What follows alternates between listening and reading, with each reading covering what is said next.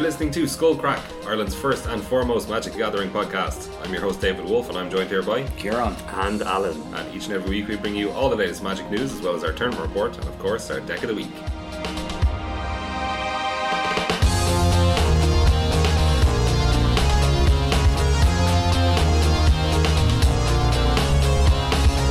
Hey lads, what's the story?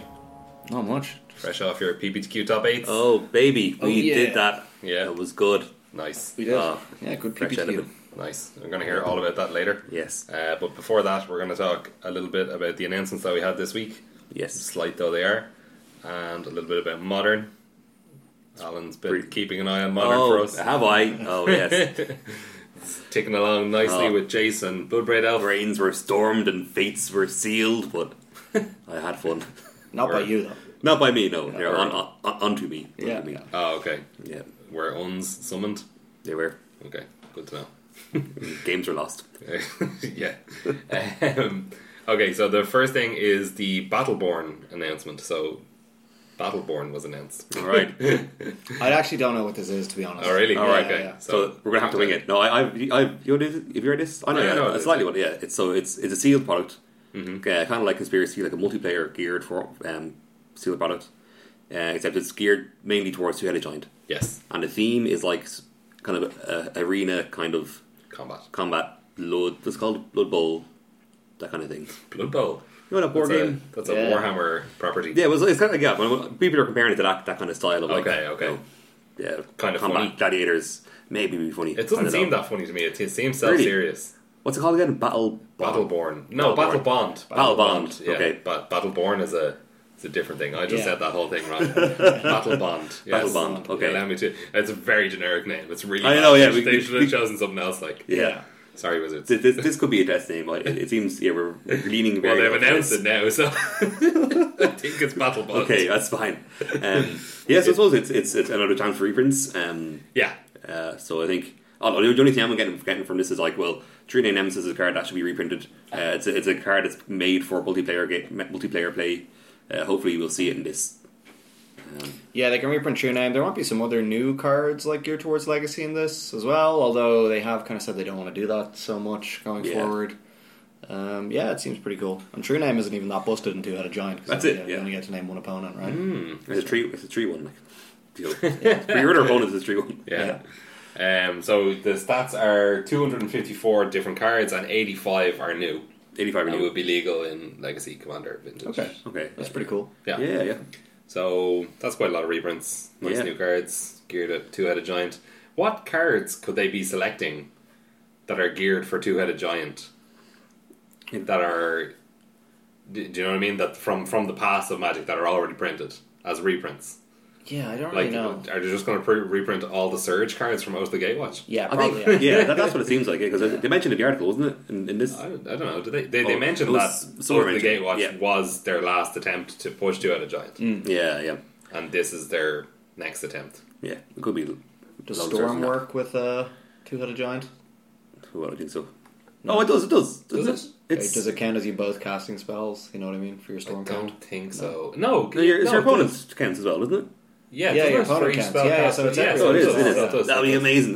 Before people storming off. Holy shit. Yeah. That sounds deadly. Oh, I'm excited now. 4 people just storming off in different directions. Yeah. Yeah, so blah blah blah blah blah. Some of which even have spiffy new artwork. Many of cool. them I think you'll be quite excited for. Deadly. What does that mean? It's just going to be the same art, but with a second head, like crudely drawn on. Like, Just a little post-it note just stuck on there. Yeah. Yeah, nice. So it's coming this summer, I think. May have a quick look for release date. yeah.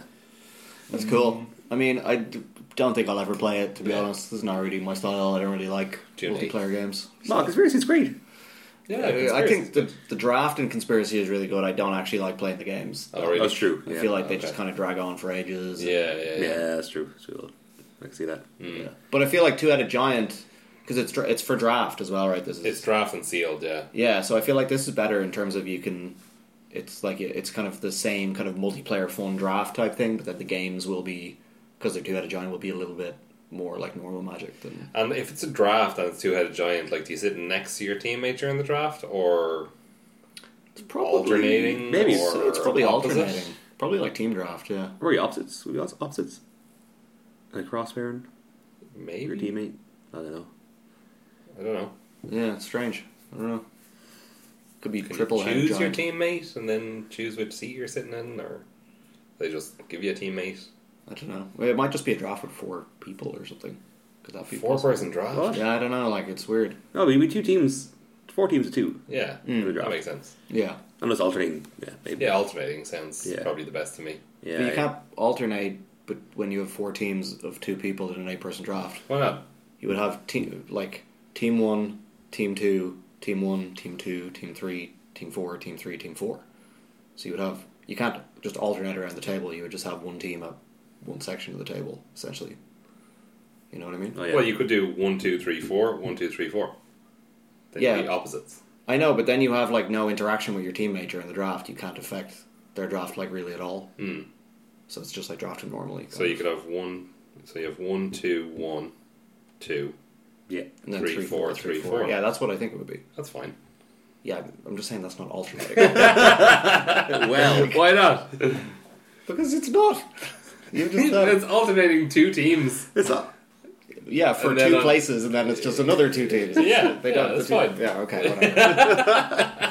Well, all I care about is if True Name Nemesis is reprinted.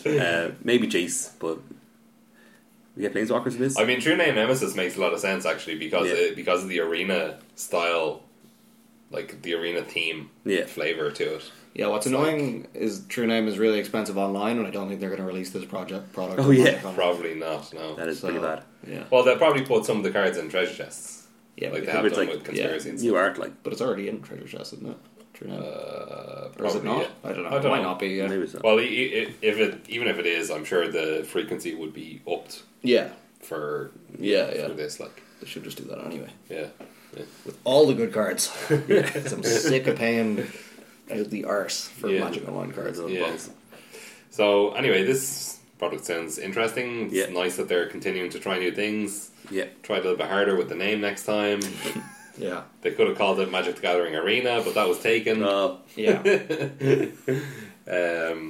Okay. So, Modern. All right. What do we think about Modern? Modern is a Oh, wild west, It frontier, land, magical Christmas it is. wonderland. Actually, yeah, just, I was on a side note, literally today at work, someone I work with, one of my colleagues said, "Oh, Alan, did you get that Underground Doom and those Totseases?" I'm like, what the hell is going on? Because apparently, I posted on the Gamers World Facebook looking for these cards. Right. Apparently, everyone in your Facebook can see when you do that. Oh, really? And I had no idea. Then Yeah, there you go. everyone was like, "Oh yeah, I saw that too. What was that all about?" I'm like, "Oh, Is it not a closed group? I thought That's it what was. I thought. I thought it Yeah, was as well. Must I be an was, open group or I something. was very surprised. Well, anyway, yeah. So play modern. Maybe you need to look into your Facebook settings there. Exactly. Yeah. Everybody should look at their security settings of Facebook. This Yeah, is a sure. public service announcement. Oh, They should. what? Yeah, so I think so. During the week, I was playing a lot of standard, kind of geared up towards PPTQ. It was on Sunday. I played through a League of Modern and played against Jace, the Mind Sculptor, for the first time in Modern. So, okay, so I was playing Not for the first time in life. not the first time in life, no, but the first Okay. time in the first time with Tron activated. Okay. So I thought I was pretty far ahead. So it was like a Blue Moon deck. They had a Blood Moon down, but I just cast a Blue Moon Zone and I cracked Blue Moon Zone and kind of destroyed all the remnants. So I had Tron back online. Okay. I think I played some kind of a threat. Then they played Jace and then played a fetch and then brainstormed. So I'm like, all right, so they played Jace and you haven't really affected the board that much. So then I was able to just crack this. I just played another a Blue Moon Zone, and now Tron I can just crack it straight away. So then later on, so the game. So at this point, I was thinking, there's like I'm very far ahead. I have very few cards in hand. I have Tron, a whole lot of cards in my hand, all these different options, all these different cantrips. But then then they played another Jace, and they just brainstormed again. Then I again found an immediate answer for it. So like they played 2 Jaces, and all they did was brainstorm twice. And then kind of I was talking to the person in the chat saying, "Oh, it's my first time playing against Jace." And then they eventually kind of came back and won. And then they said, back to me in the chat, they said, "Oh, I felt like I had no way of winning that match. It was just me brainstorming twice, just put me back into it." Yeah. I think that's something that kind of it made sense when they described it to me, because like when your opponent brainstorms, like especially online, you don't see them actually moving the cards around. Yeah. It's like it doesn't affect the board at all. Yeah. But like it gives them such a huge advantage in terms of like it just makes like 50% of their hand better, or like 75% of their hand gets better. So I kind of do that twice, and especially in Modern being a format where you need to have the right answers at the right time. I know that, and the answers are very powerful, and the threats are very powerful. So I think it was the seemingly least impressive, on the face of it, the least impressive ability of Jace was what this person felt like put the back in the game, and they said, wow, I 100% was losing that. Because I think I World Cup mention or something. I was like playing threats while this man, and they didn't have any blood moons. I think eventually they found like another blood moon, and that's kind of how they turned the game around. But that was just all off 2 brainstorms. Wow, and some fetches. So yeah, it was even though it was like Fate Seal. I didn't even get Fate Seal at all. It was. I mean, they would have had the same effect with River Augur, but I mean, 2 River Augurs. Is he cost 4? Yeah. So basically, it's actually easier to cast. It's only single blue. It's only single blue as well. Yeah, you can flicker it and. I don't know about Brainstorm being Jace's least impressive ability though. I mean, like you don't see anything happen. Like it's. I mean, I think if you cast Jace, you Brainstorm, you see how powerful it is, and it is very, very powerful. Yeah. But if you're a player who's never Brainstormed before, it's at least immediately effective. Yeah, I don't think so. I mean, it draws a card, even if you don't understand how the ability works. Apart from that, it still draws a card. Like Fate Seal is definitely less impressive, right? Yeah, I suppose. Yeah, I just reckon a lot of people who are saying that Jace isn't that bad just don't see how powerful Brainstorm is. Yeah, definitely. I mean, it's restricted in Vintage. The card Brainstorm. Yeah, like that should be it. Like. And then I think so. I lost that. Then afterwards, I played against Naya Zoo deck. No, it was like a 4-color Zoo deck. They had like a Wild Deck Coddles and Renegade Rallier, kind of bringing back 3 trees from the graveyard. It's pretty good. And then I think I stabilized on 3. I'm like, alright, I can go back to this. As long as they don't draw a Bolt, and then they drew Bloodbraid Elf. Nice. Like, that's why it is. Yeah, it was Naya. And then they cast Bloodbraid Elf and cascaded into Bolt. They actually did cascade into Bolt, yeah. There you go. just to show. But yeah, so yeah, exactly. So yeah, first 3 games, I felt like I had the league locked down. I knew it was like, all these decks I know how to play against them, I know how to play around their threats. And then just these 2 wild cards came in. Taken out of nowhere. Exactly. If you listen to, I don't know if you listened to the latest top level podcast with Patrick Chapin, but he made a very funny comment about Jace, that Jace is just the whole Lantern deck in one card. That's true. Which is that's very demoralising for the poor Lantern players. Yeah. Even like the mill your opponent's deck out. That's in there as well. Yeah, exactly. Yeah. Oh my god. But yeah, what have they done? I know. But I'm not sure. I'm looking forward. It's a new format. I'm looking forward to kind of getting stuck into it. But see how it goes. On the face of things, it doesn't really look like the format is like irretrievably broken or anything. No, we don't know. Like we've had I think we've had like 3 info dumps with this. Since then we've had two of the new like league dumps of whatever 30 decks at a time, and we've had 1 modern challenge, and like there was a couple of Jace decks, there was a couple of Bloodbraid decks, but the usual suspects are all still there. They're Burn Affinity, Collected Company decks. I was going to say Blue Moon decks, but they have Jace in them now. Yeah, I mean, a lot of the decks are just improved by Jace. And I think Burn did really well in the Modern Challenge, came first and second place for both Burn decks. Yeah. But I think one of the reasons why Burn was maybe popular and did well is because Burn is just quite good against blue Jace decks in general. Yeah. You know what I mean? So, I mean, that's still the card having an effect on the metagame, even if it's not totally dominating. You know what I mean? There's Oh no, it was Living End, Black Red Hollow One, and Death Shadow were the top decks. Oh, I thought Burn came first and second. Maybe it was some other event. Yeah, I'm not sure. Have a look here. But I see Brendan DeCanio last night. He playing Death Shadow in the finals. He cycled 4 street rates. Do you see this? Turn 1. No. Went down to 7. Yeah, it's pretty this is at the GP, right? No, the SCG. SCG. The SCG. Right. Yeah. So Fetch Shock, Thoughtseize, turn 1, then cycle 4 street rates. Great. Yeah, that's pretty good. Fantastic. Slam down some 6/6s. Street Rate is an obnoxious card. I don't understand how Taxian Probe was banned, but Street Rate didn't. Yeah, it probably will get banned at some point, I feel like. Yeah. Maybe it doesn't need to anymore, because Jace is I don't know, there aren't going to be as many Death Shadow players anymore. But, Sure. But it just enables so many really broken... Yeah, I mean, it's just a stupid broken card. Any free card that lets you draw a card. It attacks Jace and kills him. Yeah, sometimes. Yeah, it could even be unblockable. Yeah, exactly. People playing all these Grixis control decks, they don't know what they're signing up for. Yeah.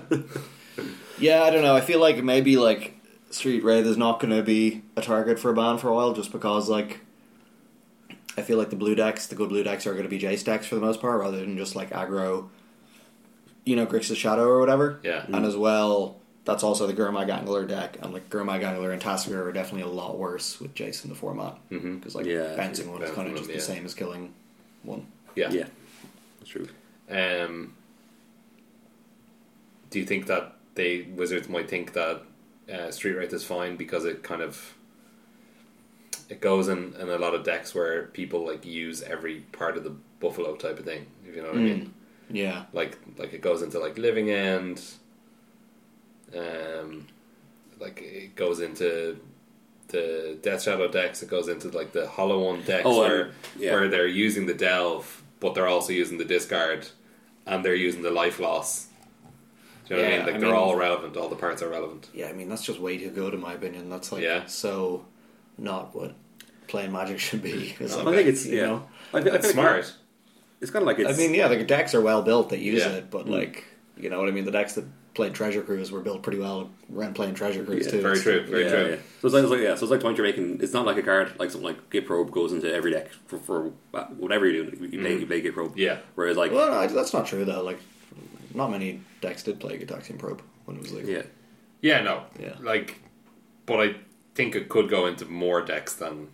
Yeah, I think it's one of those things where like as time goes on, you slowly see the numbers start to go up. Probably like Jerry playing the 1 mana Morphos in the Mardu Pyromancer deck. Yeah, that I'm not sure if people were really playing before he decided to stick it in. He was talking about it that he just kind of randomly decided to stick it in, and then he really liked it, and he'd probably play more of them in future. Yeah, I mean when you look at Manamorphose, it is a very similar card to those cards, except it just requires the 2 mana investment before. Yeah, you have to get to 2 mana before you can do it, which is not a tall order, really. No.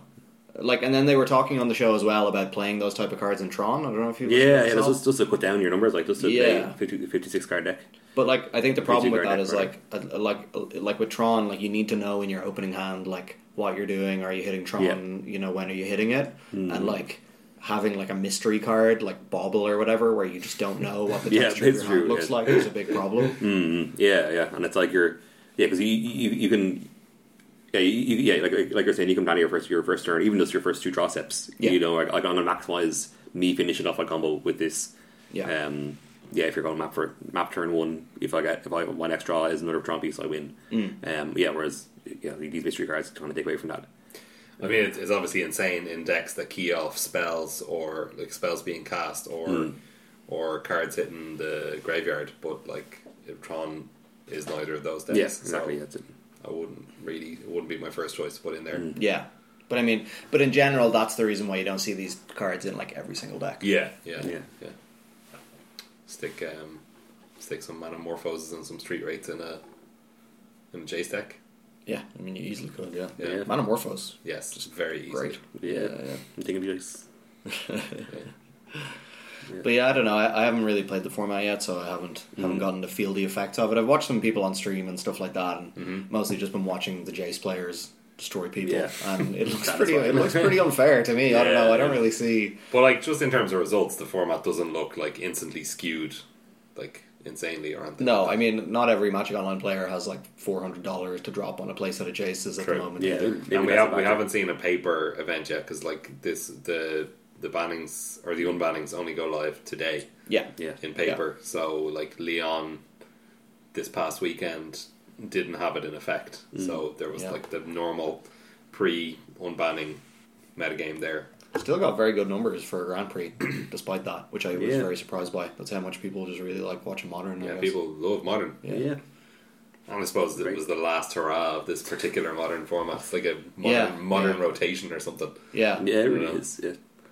It's like, you can't play this card, and this card anymore because you're going to have to face Jace and kill it somehow. 4 Tron players in the top 8. Yeah, that was crazy. Exactly. God. This is people in anticipation of Jace. There we go. This is it. Tron looks pretty well positioned against it, although obviously not.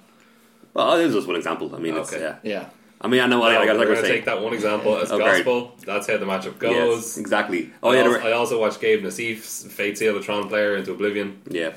Then actually, there was a game this year we were playing just before the podcast where I had Tron. I think I drew into Tron turn 2. Like, we're doing this, and then I got a Burning Inquiry, and then discarded the rest of the Tron pieces. Discarded literally the 3 Tron pieces that were in your hand. Great. The deck is bad. Don't Fantastic. That's so brutal. That's a deck that could be hit with a ban.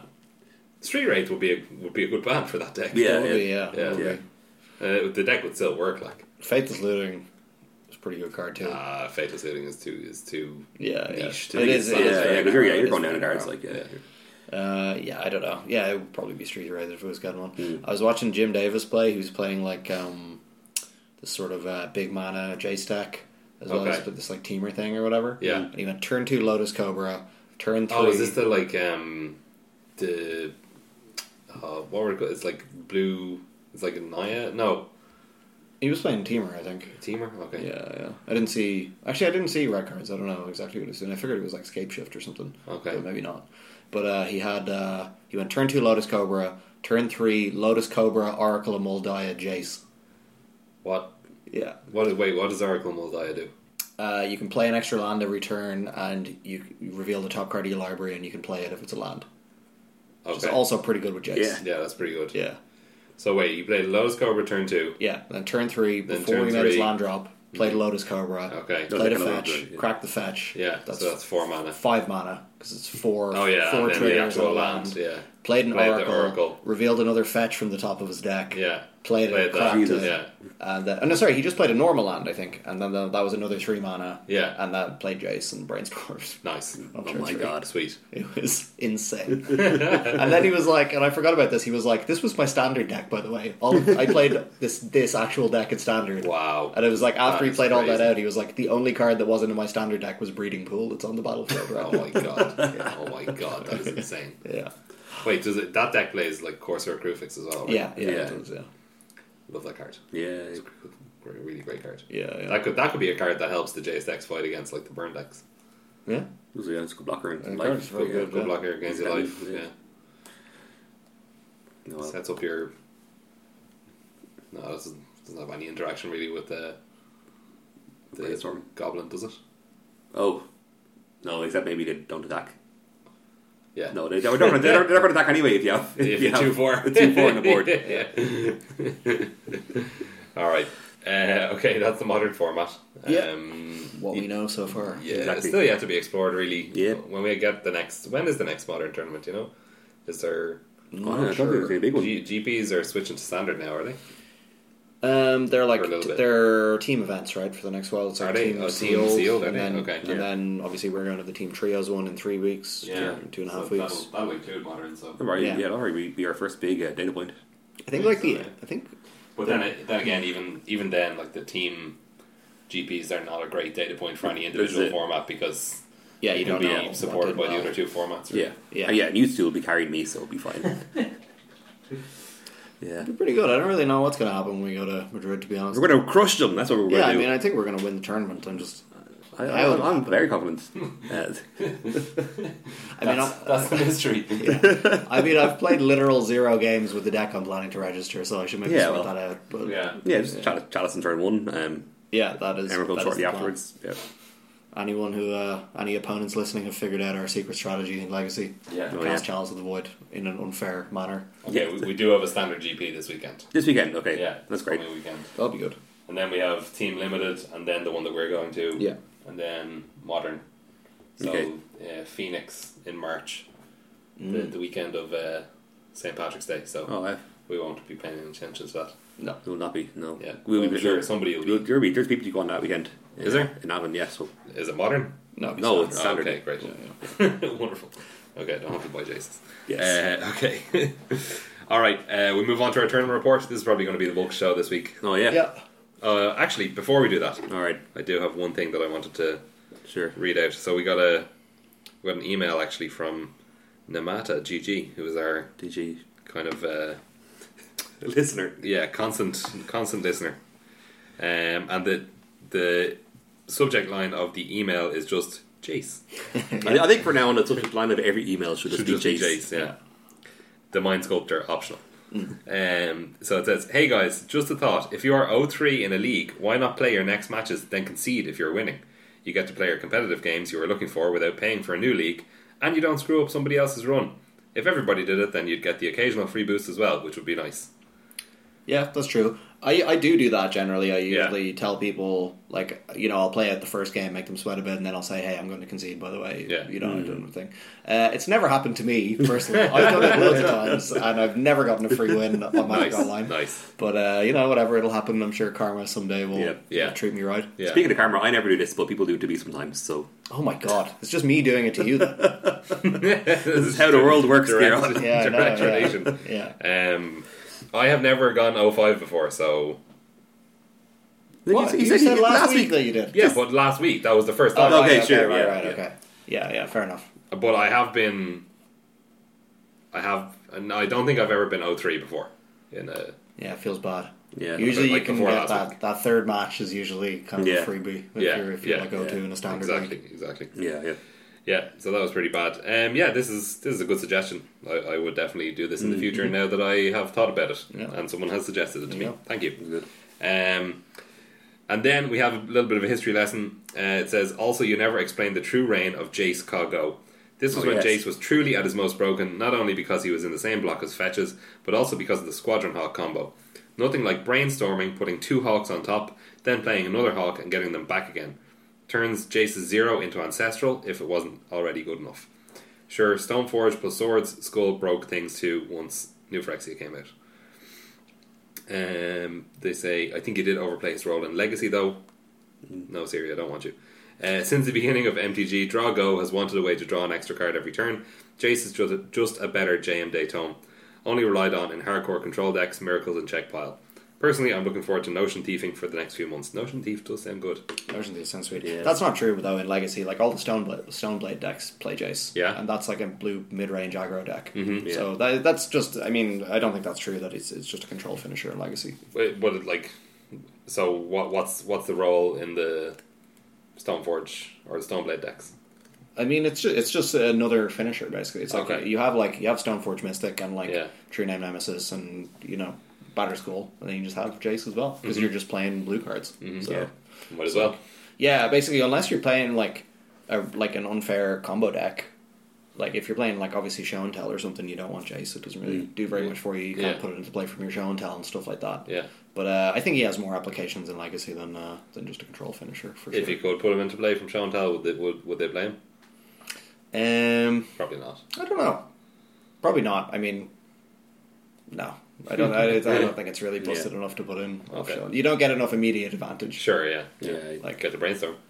Yeah, I mean, if they put in a Leovold, you're not too happy. No, that's true. Actually, that's a good point. That's happened to me playing against Show and Tell, where they put Gristlebrand into play, and I put Leovold. And then they're like, and then I just play Baleful Strix, and they can't do anything. Yeah, that's really great. Oh my god, that's sick.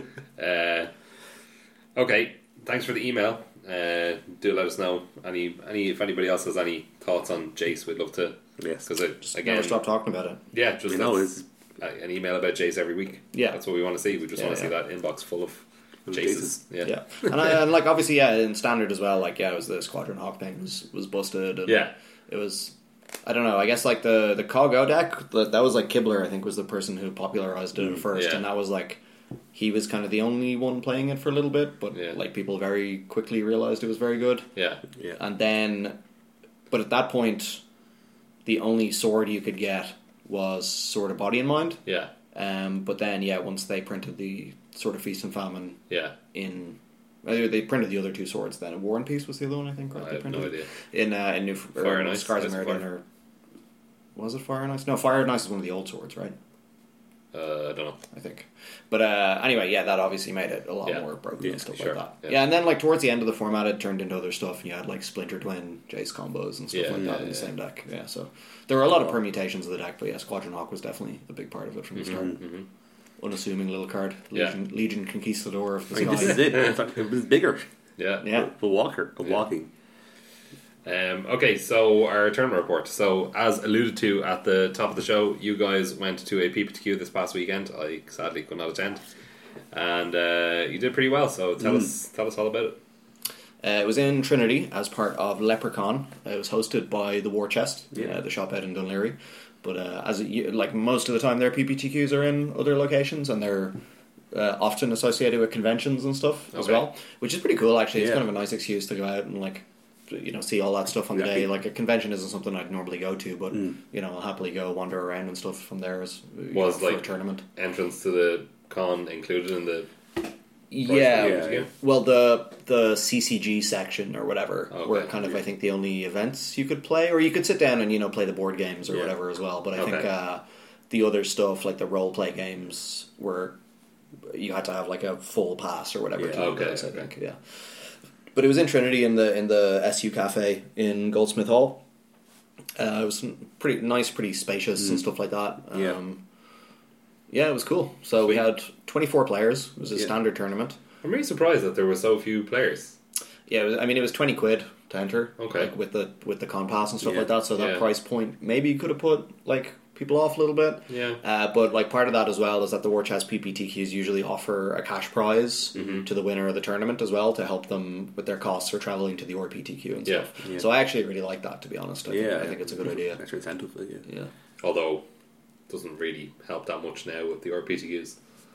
The way the team RPTQs, because so you win. Yeah, that's true. Yeah, you got to. You have to split your cash prize 3 ways. Yeah, that's not right, to be honest. Well, you can do whatever you want with it, but presumably you're going to split your cash prize to the other members of your team to help them get to the RPTQ as well. Yeah, definitely. Or maybe not, because you put in the hard work with winning the PPTQ. I mean, they can pay for themselves. Yeah, it's kind of hard to ask people to go along to this RPTQ with you and just pay their own way as well. Yeah, I don't know. The whole system is very awkward. Yeah, exactly. Very strange. Yeah. So we got the announcement. Were we talking about this on air about the kind of awkwardness of a solo tournament feeding into? No, we haven't really talked about it that much.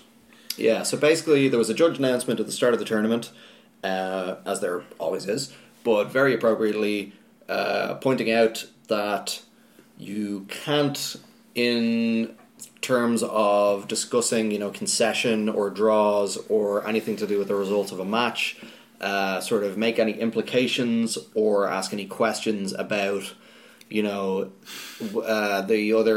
opponent's plans of who's going to be on their team for the RPTQ and stuff like that. If you do, you will most likely get disqualified for bribery. I think is the most likely. The judges did not say that explicitly, but that I think is certainly the case, to be honest. Yeah. That did not happen at this tournament, thankfully, but I think it has happened at PPTQs this season already around the world. And it's just... So basically the problem here being that you can in some way influence your opponent to concede to you in the finals by offering a spot on your RPTQ team. Yeah, or imply that you'll concede to them if they give for you... the same. The same, vice versa. Yeah. Which is bribery. Because you're... offering something for a concession. Yeah, exactly. It's just straight up, it is bribery. People might not think of it like that. Yep. Because, it's not the usual, we'll go out for a smoke and I'll slip you whatever. But that is kind of the more traditional bribery that you see. which we don't see happens. that much. I mean, it does happen. People get disqualified for it. Yep. That's how it goes. That's how it should work. This is just kind of a weird system. So, long story short, Al and I both top-aided. Yes. And then, so, we both knew that, we would be on each other's teams if, us three would go as a team to an RPTQ if any of us win a PPTQ this season. Yeah. And that's just kind of locked in beforehand. So, I guess at least we would be able to, say, well, no, there was no bribery or incentives there or whatever. No, we just know that. Exactly. Yeah. But, I mean, that could still land you in hot water if you said the wrong thing or whatever. Definitely. But, so we both got in the top 8, and I immediately just thought, well, we were on opposite sides of the bracket. Well, not exactly opposite sides of the bracket, but we didn't play each other in the quarterfinals. And I immediately just thought, well, if we play each other in the quarterfinals, Al was first in the Swiss, so he's on the play every time, so I'll just concede to him because he has a better chance of winning the tournament than I do. And I would not say, hey, I'm going to concede to you because I know you're going to put me on the team, but I would have just sat there if we'd played in the quarterfinal or in the semi-final, I would have just said, I concede. You know what I mean? And that's there's nothing wrong with me doing that, and it makes sense for me to do it, but that's not... If you ever verbalize it. Well, yeah, if I made it. any kind of intimation or whatever that I'm doing, like the thing is, because Al, you could then turn around and be like, "Fuck off, you're not on the team." Yeah, exactly. You know what I mean? And I would have no recourse, and I'd have to be just. But like, I would have to just be like, "Fair enough." Well, I conceded it. I didn't expect anything. In response, You couldn't have exactly. Yeah. So I don't know, but like that's not really what I want to be doing in a tournament. I just like the whole aspect of that. I think is not well thought through. Yeah. And it, for one thing, it's going to put people in the positions of like getting DQ'd for something that they thought was like something they could honestly talk about and wouldn't think about in terms of bribery. Yeah. And also, it's just like, I'd prefer if I get to a top 8 to just play out my matches and try and win the tournament. You know? And to be honest, if you're against like someone who's a friend in a top 8, I'd even doubly like to play out the match and be like, this is really cool. Exactly. For a real thing. Like. And it's also like, you like your friend, so you're not going to have hard feelings if you lose, really. Yeah, exactly. You're going to be happy for them as well. Yeah. But I don't know, it wasn't a problem as I lost in the quarterfinals. Great, that all sorted itself out. So tell us about the actual tournament leading up to that. Alan, do you want to... the Swiss, so I dominated the Swiss. Nice. So I was playing Blue Black Control. I didn't have any reps with the deck going in. I was playing Grixis Energy at the start of the season. I picked up this deck about a week before the tournament. Just I felt like it obviously has a very good game against mid-range decks. And it does hold its own very well against aggro decks because so many of your removal spells have like life gain hatch them. I think the increase in the printing of Moment of Craving is important in your matchup against Mono Red, and then all these decks just going up to 4 Vraska's Contempt is insane. Yes, that's exactly it. And so that's your answer for Hazoret, like. Yeah, so I had three Moments and 4 Vraskas in the 75, so I played the games. I played against round 1 I played against Black Red aggro. So for those very same reasons, it was the game kind of unfolds that they're attacking first, you're stabilizing, but the stabilizing is just so much easier when you're just gaining like 5 life in the course of doing so. Yeah. And after that, then I played against. Wait, sorry, can I just ask about Black Red aggro? What kind of flavor of Black Red aggro was that? Was that heavily black and red, or was it like Mono Red splashing black? It was more like Mono Red splashing black. Okay, so it didn't have like unlicensed or anything like that. No, sorry, I had a license. It was like artifacts. Okay. So it had Heart of Kirin as well. Yeah. Okay. So that's slightly more into black. Yeah, exactly. But there's also ones that are even more into black with like Dread Wanderer and stuff. Did it have Dread Wanderer? Oh, I can't remember. Okay, no worries. It did. Sorry, it did. Just one. Okay. So it's pretty evenly split between red and black. Yeah. Okay, cool. Yeah. So it was definitely the kind of deck I wanted to have Magnus Rays against. But I did prefer to have Moment of Craving than just to game like. Yeah. So then after that, I played against Grixis Energy, and that just felt like it was just that. Yeah, because it was a very, very good matchup for me in that it was just like no single spell I didn't want resolved on their end, so it felt very straightforward. And the next 2 rounds I think I played against Merfolk. Again, that was also a very Merfolk is a great matchup. Easy matchup for Blue Black Control. Yeah, especially it was like it's. I mean, they can negate and spell pierce your stuff, but I think because I think it's a very easy matchup for most good decks in Standard, to be honest. Probably, just without having any not really there, no. Yeah, because I think it's usually like against like another range, like against a blue mid range deck, you'd want to kind of wear them out before you start playing your Scarab Gods. Yeah. Whereas against Merfolk, you'd just slam down the Scarab God and be like, the only way they can interact with this is to bounce it. Yeah. Like unless they're getting you for lethal, if they do bounce it, you're happy for them just to run through or pass past your hand. But so I think so going trio, I was paired down for round 4. So now I got into double ID in the top 8. Yeah, we had 24 players, 5 rounds. So if you went 3-0 and weren't paired down, you could cleanly double draw into the top 8. Yeah, exactly. So so 4. So my result in the end was 401 with an ID in the top 8. I died an ID into top seed. What was your ID? Was against? Yeah. I was against, I think, Mardu. Mm-hmm. It was Brian on Mardu. Yeah. That's a good ID for you. Yeah. It was. Mardu is probably one of the tougher matchups for Blue Black. Yeah. That's actually why I was thinking afterwards maybe you should have played it to try and knock him. Yeah. Knock him down. True. Yeah, I don't know if you could have knocked him out of contention because he was. What seed did he end up?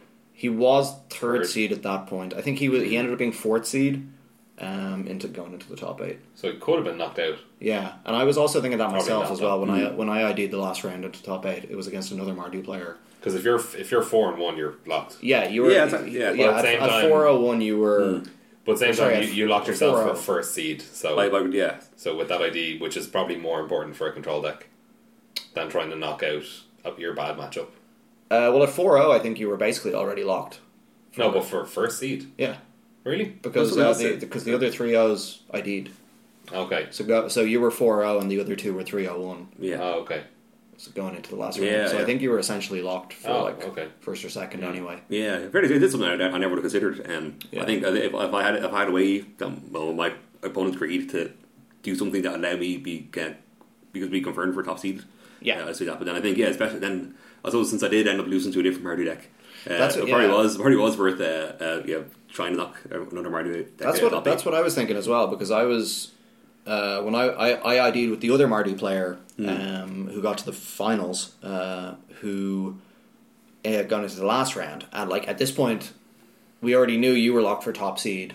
So I didn't even think about this because I was just like, well, I'll just ID and get into top 8. Yeah. But like maybe because of the team aspect, maybe I should have made him play. Yeah. And tried to beat him because to knock out a bad matchup for you. You Yeah, know what I mean? yeah. And again, this is just a weird aspect of this like team or PTQ thing. It changes things a lot. I think Yeah. maybe it's a sign of us getting better that we're no longer just content with top 8. Like usually you go to PTQ, you're like, I just want to do whatever I can to top 8. Yeah. Now it's Yeah. like, well, now it's within our power to make the top 8 as easy as possible. Yeah. That we can go and achieve more than top 8. We can, Yeah, and I think it's Try a to big manipulate what's in the top. Yeah, and I think with the team aspect that makes it a much easier play to do that because it's not even to like I don't lose everything even if I get knocked out of the tournament and don't get into top 8 at 3-2 at that point. You know what I mean?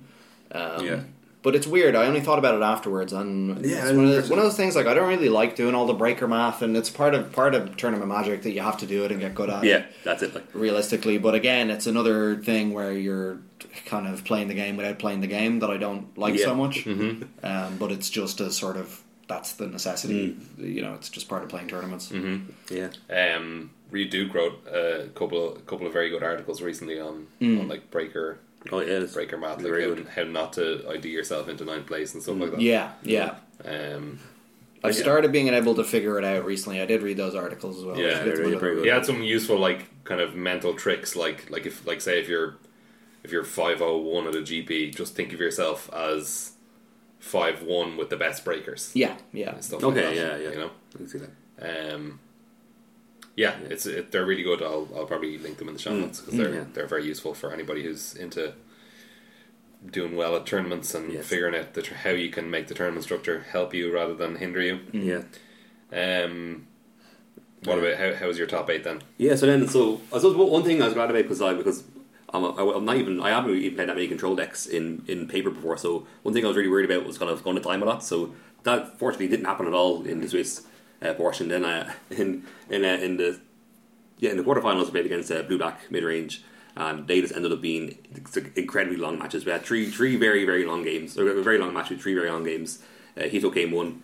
I feel like I threw game 1 away because I tried a fatal push Chupacabra that was brought back from the graveyard of Scarab God. Okay. In my head I was like, oh, it's token, I can fatal push it. Yeah. And then when I aimed to fatal push at the token, my opponent picked up his Scarab God and read his Scarab God.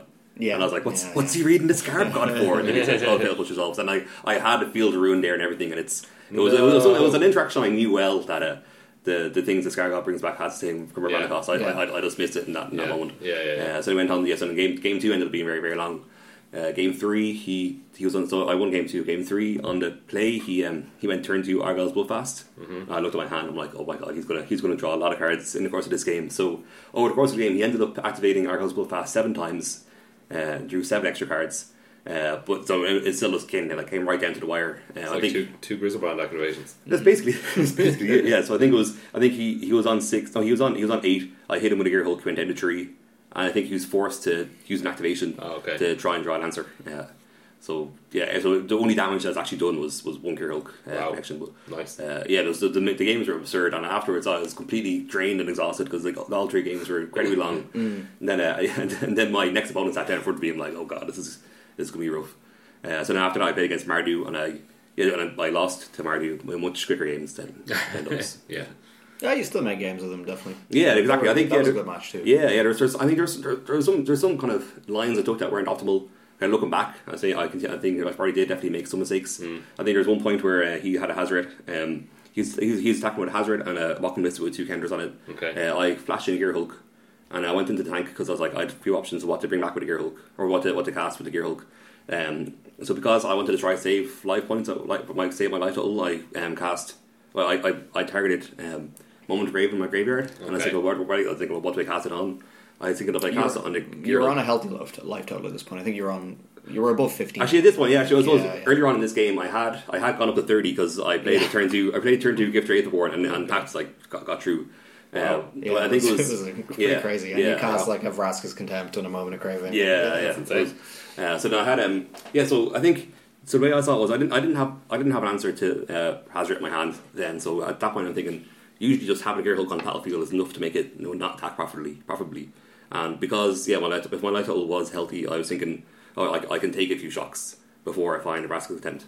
But then I was thinking if I Moment of Craven, the Welcome did say he can shoot my Gear Hulk in response, and so then it will then trade if I do block the Hazard. So then I did something which is very, very stupid now. I shrunk the Hazard and then blocked the Hazard anyway, which ended up not making much sense. Yeah, I mean, surely shrink the Hazard and then block the Ballista. Yeah, I definitely just should have done that. Yeah. Then I think it was afterwards. I was like, that was pretty silly. And I took that line because I wanted to save as much life points as possible while keeping my Gear Hulk on the board. I think he killed your Gear Hulk before blocks actually with unlicensed. Yeah, I don't know. So then when that happens, that kind of so that was what I but so it was like I think there's like one line like that. I think there's another point where I think when I was falling behind, I kept on activating Azcanta in my main phase. Okay. It was really just so I wanted to have the information of what card I'd have from it because I just wanted no cards in hand. Yeah. I was activating Azcanta in my main phase just to have a card to be able to plan my next turn for it. But then when you do that, it's like unless there was no sorceries I was really aiming to get, so it was like, activate Azcanta, get disallow. He was like, alright, I'll just play my turn, put more pressure on without having to cast a spell. Yeah. I think there definitely were lines I could have done better. I feel I was completely drained from the last match. Yeah. I mean, playing that many, that's like your 7th round in a row. The one before that, was an untimed kind of grind. But they're still great games. And so going up to 30 with we get to Aetherborn, I felt very comfortable. With any of those, just a few Hazard connections was enough. But that was then the end of my run. That's a shame. All right, Kieran, what about you? I played Mono Red, which I felt like is a great choice in Standard at the moment. Everyone should just play Mono Red, probably. Yep. It's really good. Round 1, I played against Blue Black Midrange, the same opponent you had in the quarterfinals, Shane. That was I felt like it was kind of a walkover, to be honest. Like I was on the play. I had very good starts against him. Game 1, game 2, I believe he lost Legacy'd me, naming Hazoret when I had I think I had 2 creatures on board. I had 3 lands and I had 3 Hazorets in hand. Whoa, lovely! And I didn't have a 4th land. I had a Lightning Strike or something like that. Oh my god! So basically, the Hazorets were never going to be useful to me.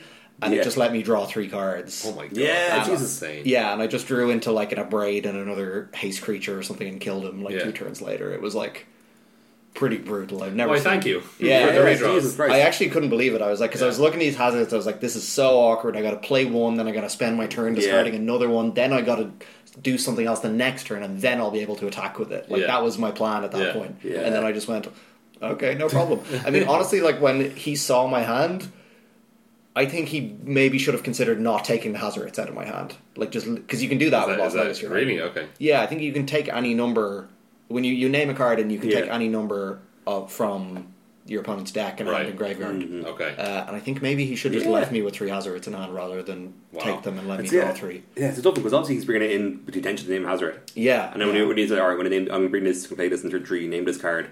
They're going to play this card next turn if they got land. Yeah. I think I can definitely see how it would look like the right choice to take them out. Yeah, because I think he kind of felt like he hit the jackpot, but actually I was really happy that he did it. So it was a weird play. That's a sign of a real bad card. Yeah. Surgical or something, that would be jackpot. I resolved Lost Legacy for the first time last week. I was playing Blue Black Midrange and I was playing against Approach, and I played it on turn 3 or turn 4. And he thought about it for a second. He was like, okay. And then I named Approach, and like he showed me his hand, he had an approach, and he was like, "Thanks, I was never going to cast that." Okay, I feel great. Yeah. And that was the first and last time that I'll ever resolve Lost Legacy. I think it's a really bad card. I understand that it answers some problems, but yeah, I mean, when Felidar Guardian or whatever Ulamog was in the format, you had to do some stuff. Yeah. But yeah, it's not very good. No. Anyway, so that was my round one. I won that match pretty comfortably again. Again, the Lost Legacy would have been great if I didn't have pressure on at the time. But that's it. I already had a creature or two on the board. It was, I just feel like taking your turn off against mono red is maybe not something you can really do. Not really, no. Round 2, I played against Alex Ball on mono red. I won the dice roll and won the match. That's good. That's how that goes. Yeah, good dice rolling. Yeah, Alex had a very nice build of mono red. He had 2 Direfleet Daredevil in the main. Sweet. Which I hadn't seen before. I had only seen it as a sideboard card. I've looked up some lists online since, and I have seen people playing it in the main deck. Yeah, it seems very good. Yeah, and definitely he guessed that quite a few people would be on mono red at the tournament. Especially in the mirror. That's what I was going to say. It seems insane in the mirror. It really was. And yeah, he resolved one, game 1, was able to lightning strike one of my guys from my graveyard or something. I can't quite remember how I managed to win that game, to be honest, after that happened. It felt like I probably shouldn't have done it. And then game 2 was another kind of longish game where we basically were both top decking. One of us would play a threat, the other one would draw removal and answer it. Went on for maybe 12 turns or something like that, and then I just drew and played a Rekindling Phoenix, and that was kind of GG. That card's like absurdly good in the mirror. Yeah. Like after both players have lost all their cards in hand, just almost cleanly answers Hazoret. You can just chump block Hazoret every single turn. Yeah, forever. Yeah, if they want to kill it and you're not doing that, they have to have 2 removal spells, which is just not really feasible to do. So I took that one down. I was feeling good as well because Alex is a very good player, and I didn't have very much experience in the mirror, so I kind of wasn't too confident going into it. So that felt good. Then round 3, I played against Mardu, against Brian. I lost that one. Game 1, I had a really sketchy keep on the draw where I knew my opponent was on Mardu, and my hand was Magma Spray, like a Braid, Lightning Strike. Sounds great. Some other card, I think it was like a 2-drop, like an Earthshaker Canra. Okay. But my only land was a Sunscorched Desert. Oh. But the hand was like basically perfect apart from that. Yeah, it was a mountain. Yeah, and he had kept on 7, so I kept it. Basically, I think I would mulligan that if I went back now. I'm not like at the time I thought it was very close, but after playing it out, I realized because I drew a mountain on turn 2, and no, sorry, I actually drew one on turn 3, so it was just a disaster. Okay, and it was kind of the worst it could have possibly gone, kind of within a standard deviation or whatever. But I think if I had even missed one mountain, you have to draw mountain really. Yeah, basically, you want to cast Magma Spray into a Braid into Magma Spray Lightning Strike. Yeah, exactly. So it was actually a bad keep, I think, in retrospect. So lost that one very quickly and convincingly, and even had to show my opponent what I was on because I played Sunscorched Desert. It's kind of the worst way to keep an unkeepable hand and then lose. And then game 2, even on the play, I just kind of got run over again. He just had he had Toolcraft into Bomat Courier on turn 2, and I got run over pretty quickly in that one as well. Then round 4, I played against Merfolk. That pretty much felt like a bye, to be honest. It was like my opponent, kept seemingly reasonable enough hands, and he played Explorer creatures every turn, and he was drawing a land off every single one, and he just got ran over very quickly in game 1. Game 2, kind of the same thing happened, and I just jammed a Rekindling Phoenix on turn 4, and that was just kind of the game. Yeah. Again, the Merfolk deck just an interaction. So I just brought in a load of Rekindling Phoenixes and Glorybringers, and I went, I'm pretty sure Merfolk just can't do anything against these cards. And it's true. So I just don't think that deck is really... I mean, I didn't get to see it go off at all, but I mean, I saw my opponent kind of curve out, but he just ended up, because he just drew a load of lands off the Explore triggers, he just ended up with a load of 2/1s, basically. Which is just... That can happen when you play those cards, and you kind of have to configure your deck such that if that happens, you're still happy. Yeah. You know what I mean? I feel like in the Snake deck, you're happy when that happens with Jadelight Ranger, because it means you'll smoothly be able to play your Verdurous Gearhulk on turn 5 or whatever. Yeah, you're insane. Yeah. Bombs, But in Merfolk, you don't really have that, so if you don't get any counters off your early creatures, it's what are you really following up with at that point? Yeah, what's you the know? top end like? Is Yeah. it Tempest Collar or something? Yeah, I mean, he had Kumena or whatever, Yeah. but like I wasn't even too worried about that. It was like, yeah, it just didn't really feel like trouble at all. And then I was able to ID the last round of the top 8, so I was 3-1 at that point, so I was able to get in at 3-1-1. I knew it was a lock, and again, like we were saying earlier, I feel like maybe I should have played it out. I was against the other Mardu player, and maybe it just would have been a better idea to play. Also, something that should have figured into it was Kev Fogarty and Shane, the blue-black mid-range player, had decided to play it out on the table beside me. They were both 3-1 also. Okay. And I was ahead of both of them in the standings. I was the highest rated 9-point player in the standings. So I think at that point I should have realised that I should have played it out as well, because I think I was still locked for top 8 then, because one of them would be eliminated. one of them, one of the three of two of the three of us, or like say if I lost, one of the two of them would still be 3-2, and I would still have higher breakers than them at that point. Yeah. Okay. Yeah. So I think I was still locked, and I should have played, because you would have been 8th, but I would have been 8th and got in, or I would have been 2nd. Yeah. If I won. Yeah. And I would have taken the Mardu player down towards the bottom of the standings. Right. Whereas what ended up happening was I went in 6th, I think, because I decided to draw. And being on mono red especially, that's a big problem, like knowing that you're more than likely going to be on the draw for your games. So I feel like that was probably a mistake. And again, as you were saying, it's not something that we're really used to doing. Like usually when you can ID into top 8, you can ID into top 8. But like considering my deck choice, and I should have thought about the breakers more, and just realised that I think I should have just played the last round. Yeah. Well, you have learned.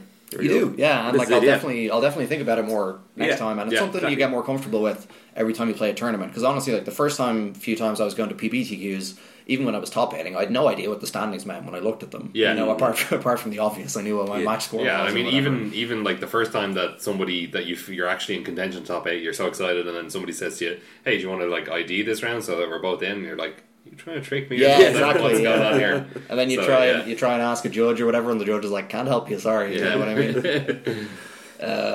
So I got into the top 8 anyway, and had an absolute nightmare matchup against Stephen Madden, who went on to win the whole event. Yep. He was on a really sweet sort of green-white zoo deck, green-white mid-range. Yep. Which I kept calling green-white cats, much to his chagrin. He said there was only 12 cats in the deck. That's enough. That's enough, yeah. Yeah, but I pointed out they all have Eternalize, so that's 24. Alright. And then also Regal Caracal is in the sideboard. That's 3 cats each. Yeah. So that's like half his deck is cats, basically. So it was a really sweet list. It was like, kind of, you know, like it had like 1 and 2 drops. Like it had Sacred Cat, Resilient Kenra, Adorned Pouncer, stuff like that, which are small creatures that are incredibly good at fighting mono red. Oh yeah. So I think his deck choice was very, very good for the day. There were a lot of mono red players and Mardu players, and you know maybe it's slightly worse, I guess, against Mardu because they have Walking Ballista to like ping the 1/1s, and you know the Adorned Pouncer doesn't block Toolcraft Exemplar when it's a 3/2 and stuff like that. It trades. Whereas, you know, against my like 2/1s and stuff like that, I just can't attack into these creatures basically. So it felt really, really tough. I kind of had a decent enough start, but then he just started gaining life. He was able to come back kind of no problem in game 1. Game 2, I boarded into... See, this was like a coin flip in my head, because I know obviously Rekindling Phoenix and Glorybringer and Chandra are going to be very good against him, but I know also more than likely he's bringing in Ixalan's Binding anyway against Hazoret, and those cards are also a nightmare against all the expensive threats I'm bringing in where I can only play them one at a time, and they'll get clogged in my hand and then it's really brutal if you get Ixalan's Binding. So I was kind of, as a toss-up in my head towards just sideboard normally, bringing all that stuff in. Do I just not bring really any of it in and just stay super aggressive so the Ixalan Binding isn't as good against me? Or do I kind of do a mix where I'm bringing in like 1 or 2 of each threat so the Ixalan's Binding can't get me as bad by having multiples in my hand? And I went for the kind of level 0 option of just bringing in the maximum amount of the big threats that I thought were good, and I got absolutely screwed by the Ixalan's Binding. It was just game over when he cast the first one, basically, because I had another Phoenix in my hand when he took my Phoenix. Dear God. So, but he played very well. I thought his deck was a really, really good choice for the day. And he took down the whole event. So, you know, you can never feel that bad when you lose to the winner of the tournament. Yeah, you know true. What I mean? True. Yeah. All right, sweet. My second report, and that is our deck of the week. Oh yeah, Green White Cats. yeah. Cats.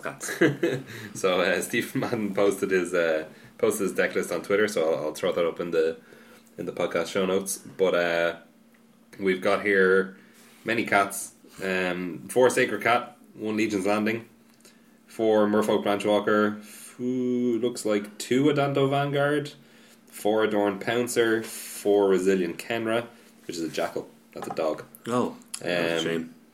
So there's a bit of tension there. Jade Light Ranger, Kinjali Sunwing. That's a dinosaur. Yeah, that card got me a game. Oh, yeah. It got me a warning. Got you a warning. Yeah. For not bringing your creature in tapped. Yeah, so he played it, I believe, on turn 4. I read it. I knew what it did, but I was like, okay, you don't play against this card much. I'll read it and I'll remember what it does. Yeah. And then I untapped and immediately played a Glory Bringer and tried to attack and exert with it. My opponent missed it as well, so the judge had to come over and rewind and give us both a warning. And then I almost did the same thing again multiple times. But luckily Stephen was then on it straight away to remind me to put it into play tapped. Yeah. But it was probably the most times because I don't know. It's just you just don't see that card in standard very often. Not really, no. Yeah. Then we've got 2 Gideon of the Trials, 1 Huatli Radiant Champion. That's the green white one that just gains loyalty. Mm-hmm. And then we have 2 SRAM's Expertise. Yeah, that was quite good. He played SRAM's Expertise into Jade Light Ranger and stuff on me. That seems good. Or SRAM's Expertise into Kinjali Sunwing or something like that. Yeah, it's very good. And he also has the White Oasis in his deck, so that's quite good. Yeah, what's that called again? Chef of Dunes? Yeah. And then we've also got 2 Blossoming Defense and 4 Appeal to Authorities. Yes. Those were quite good as well. Sweet. There was he won game 2 against me by exploring with Jade Light Ranger, putting Appeal to Authority into his graveyard, and then tapping my guys down. So it was basically like drawing the card. Oh my god, that's insane. Yeah. Then the sideboard we have here 4 Caracals, 3 Brontodons, 1 Scavenger, Deathgorge Scavenger, 1 Silent Gravestone, 2 Ixalan's Binding, 1 Cast Out, 2 Dusk to Dawn, and 1 Nissa Vital Force. It's pretty good. Yeah. I don't know if I love the Silent Gravestone. I think I'd rather have an extra Deathgorge Scavenger.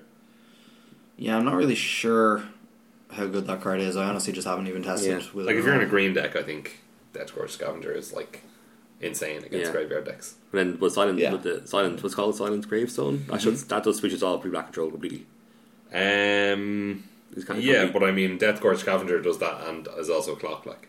Yeah, I know what you mean. Yeah, and it also Silent Gravestone costs 1, Deathgorge Scavenger costs 3. True. Yeah, whatever. I don't know. Yeah, I see merits in both. Yeah, definitely. So very sweet deck. Congrats again to Stephen Madden for winning that PPTQ, somewhat redeeming the North from their crushing defeat at the team draft at the Worlds. I think that's going to be it for us this week. Yeah. You can contact us on Twitter at Skullcrack. You can email us skullcrackpodcast@gmail.com. I'm going to put all the stuff we talked about today in the show notes. Yep. So that those Read Duke articles, the deck list, stuff like that. Yeah. What's it called? Battle Bond. Battle Bond announcement. I'm going to just keep calling it Battleborn. Sounds like a James Bond fighting game. Kind of does. Fighting. Oh yeah. Battle Bond. Yeah. I like it. Shaking that start. So thanks to Barry Cannon for our theme music. You can find links to his work in our show notes. Oh, by the way, I've been listening to his Team Hams video like non-stop for the last 3 weeks. It's really good, isn't it? I can't get over how good it is. Yeah. If you're into memed hams, you'll like that's terrible. I like it. You're gonna really like his. Also, if you're into Les Mis, Yeah. Just search Les Mis steamed hams on Yeah, YouTube. It'll come up. He hit 100,000 views on it recently. Really? It deserves it. It's high production quality. Unlike that All-Star by Smash Mouth steamed hams that I saw, which was literally just their voices auto-tuned into All-Star by Smash Mouth. That's the best thing about that, though, is like it's just lazy enough to be funny. Yeah, if they put more effort in, it wouldn't be funny. Well, when I watched it, it was funny for like maybe half of it, and then I was like, oh no, this is actually just terrible. No, I felt like you have to commit. True. Yeah. Anyway, steamed hams aside, that's going to be it from us this week. Thanks for listening, guys. Bye. Bye. Yeah.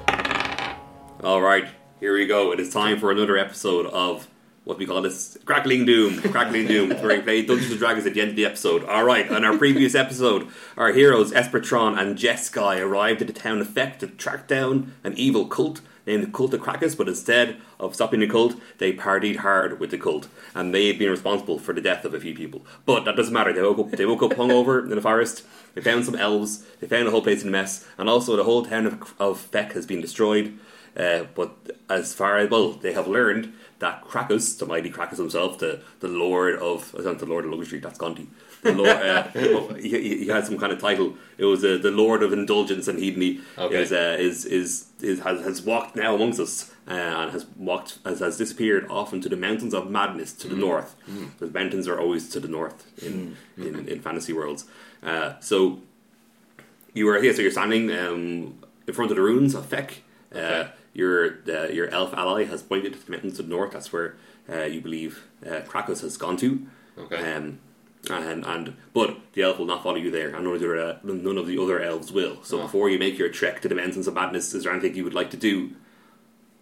Well, is the little gnome? Is he still there? He's still there. Yeah, he's still there. Oh, okay. What was his name again? I can't remember. I couldn't remember his name. All right. Well, pat the gnome on the head and tell him that he was of great use to us. There we go. All right. So you trek on north towards the mountains of madness. So, sweet. As you're walking, would you like to have a conversation? Give some backstory. Yeah, Jacob. Jeskai, what has brought you to the town of Feck and our quest? Oh, just I've heard talk of a legendary bag of cans made of gold, Dutch gold. What is this Dutch? What land is this that you speak of? Oh, they make hollandaise sauce there. I think. I'm not sure though. That's all I know about it. All right. Well, I do like hollandaise sauce. Yeah, it's really good. All right, so you arrive in the mountains of Bandits. You're at the base of the mountains of Bandits. Before you is a very flat wall. It looks very difficult to scale. The path stops right before it. Mm-hmm. But as you, could someone give me a quick perception check? Yeah. I don't know if I'm the best person to do this. 14. Oh, you notice that the peaks of the mountains above you are shifting, and the whole mountain itself, the whole mountain range itself, appears to be moving. Oh my! That's mad. Exactly. Alright, so you're standing in front of this wall. Oh, and so in front of the wall there is another corpse. It is a person in a red robe. Exactly. Let's check the corpse. Check the corpse. Approach the corpse. Yes, this is the corpse of a Minotaur. Minotaur? It's definitely dead. Oh no. It's Neheb. Neheb. Or Angrath. No, he's alive. Yeah. He's fine. So you examine this dead Minotaur. Yeah. Beneath his robe you see white armor. Engraved with the emblem of Bahamut. Ooh. The emblem of Bahamut. Wow. Is that anything similar to the white shield? Well, you can roll a religion check to find out. All right. Where's religion? There it is. I have an advantage on this. 15. All right. Yes. Do I have to roll again? Oh no, that's fine. No. That's the advantage. 23. Oh, even better. So looking at the armor of this Minotaur, you realise this is a very high-ranking member of the White Shield. Ooh. And you notice that in his front pocket of his armor is a scroll rolled up. Oh, sweet. And reading this might give you some exposition about what's happening. Let's read the scroll. Alright, the scroll says, I am Angrath. He is Angrath. Oh, wow, okay. I am Angrath, and I've come to the town of Feck to track down this mighty cult. Our colleague Barian was supposed to meet up with two guys, but I have not found him, but I have tracked down the cult themselves. I don't know why I'm writing this in a letter. But I hope to return to the town of Neverwinter soon to deliver this report. Wow. Okay. But as long as no one goes near, as long as I keep the orb of Bahamut close to my body, I will be safe. For his holy white wings, platinum wings, will look down upon me. Ooh, is there any evidence of an orb? There's a big orb there. You take it. All right, sweet. It's a white orb, kind of glowing with white energy. Ooh. If one of you want to roll a religion check or history check. A history check. I'll roll this then. Yeah, you do. I got a 6. Wait, do you have advantage? No. Oh dear. It's an old orb. You can roll it. You can do a religion check. Yeah. Alright, I have advantage. Alright, that's 11. Boom. 23. So you, from the Holy Scripture of the White Shield and from the Lord Bahamut himself, you know this is the white orb that contains the essence of the God himself. Ooh. And it is said that in the time in anyone's in a true believer's great time of need, this orb will summon Bahamut himself to come and save you. Whoa. Ooh. I'll rub the orb. You rub the orb. Nothing happens. No effect. That's not how the orb is working. You know the way my name is Espertron. Yes. Right.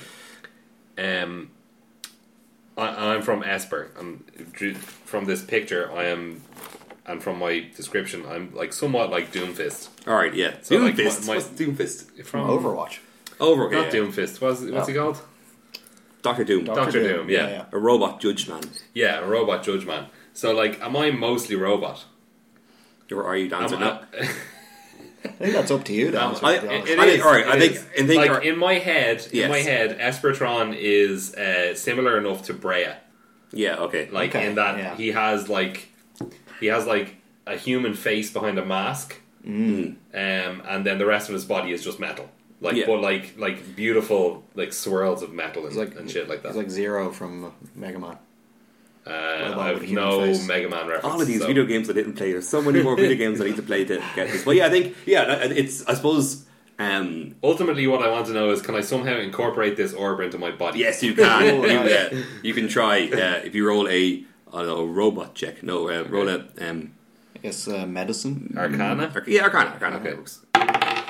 12. Yeah, the orb successfully goes into your body and your being, and you feel let's get no more details about exactly how the orb goes into. Okay. It's like Iron Man is glowing in the front, and it's all cool looking. Yes. All right, but now you have a big mountain to scale. How are you going to do it? Oh, okay. It's 20 feet of wall in front of you. Before 20 feet. It's 40 feet. That's 20 feet too short. 50 feet, 100 feet. Yeah. It's getting bigger. It's events of madness are shifting. I don't know. This is a bit mad. Do we have any rope on us? Do we have adventurers backpacks? I have a picket sign, which may function as a picket axe. Oh yes, you're supposed to have adventurers backpacks, but maybe I didn't add them. Yeah, to your characters. I don't think you did. All right, so that's okay. Usually the way it works is you both have a 10-foot rope each. Okay. Right, but it's 50. If the wall is 50 feet tall.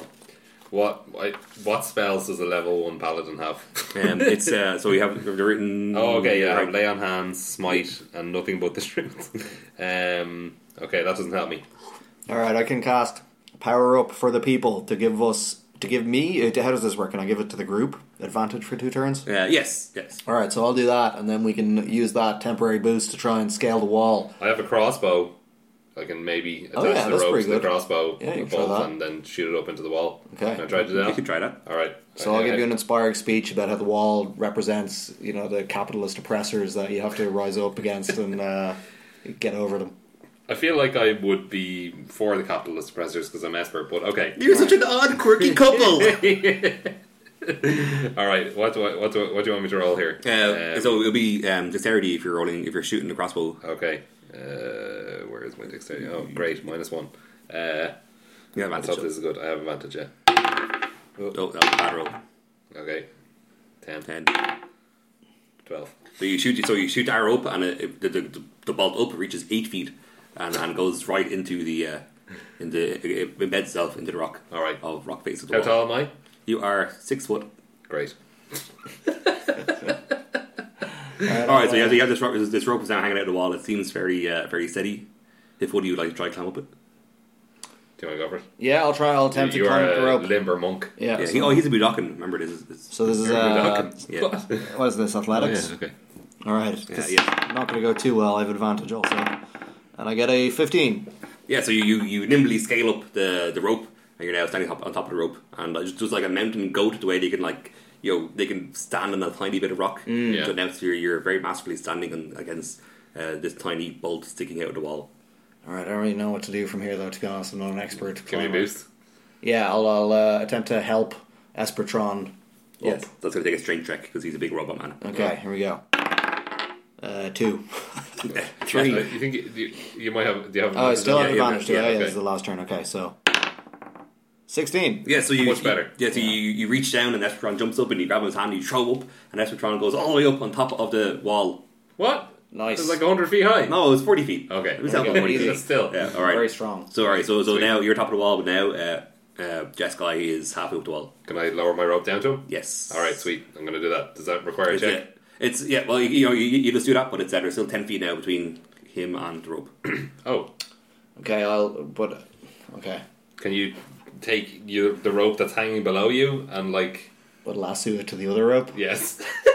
It'd be a sick dexterity check if you tried. Alright, I'll try dex check. Let's go. I actually have pretty good dexterity, so... I got a 15. Yeah, so you successfully lasso the rope, and the two ropes collide, connect, and climb up them. Nice. Yes, it's like when you have earphones in your pocket, they always get into knots without you trying. Yeah, that's it's true. just like yeah, this. Yeah. Okay. Physics. Okay. So you both climb up the wall, and as you climb up the wall, the mountains shift, and the wall collapses down, and now you're no longer in front of a wall. Alright, brilliant. But now there's a nice path before you. Oh, okay. Alright, That's always a nice and Yes. convenient path. So the path is now a windy path going in between in between the peaks of the mountains, and you go deeper and deeper into the mountains. And rocks fall, Oh no! but you don't die. Okay. Rocks fall in front of you. There's rocks in front of you. Just keeping us on our toes. Yes, Alright. Can we attempt to move the rocks? How big are the rocks? very big. Okay. So we can't attempt Yeah, to so move you can attempt to move. You can attempt to move them. them. Okay, here we go. They're very very large. 8. You fail to move the rocks. Okay. Can we go around the rocks? You can no. So you're walking down. You're walking down a narrow path, but the rocks have blocked. Right, Okay. so they've fallen and Yeah, collapsed yeah, on the path. yeah. Okay. Okay. I'm all out of ideas. I can I smite the rocks? You can try that. Okay. What do paladins use for? I Use a hammer, strength, don't is you? it? Yeah, strength for that. Okay. 23. And you lift your mighty hammer above over your head and Exhibit B. Exhibit B. Yeah. you rise Exhibit B over your head, and lightning strikes, hits the top of the what's the thing? Warhammer. What one judges use? What's that called? Gavel. Oh, gavel, yeah. And you smash your gavel down the rocks, and the rocks disperse, and leaving up another path that you can continue on. Oh, sweet. Nice. And you continue on deeper into the mountains of madness. That's the end of the episode. Oh, Okay. we're I just know. getting to the good parts. Exactly. Next week, tune in next week for our finale, where it'll end. Alright, see you next time. Bye. Good night.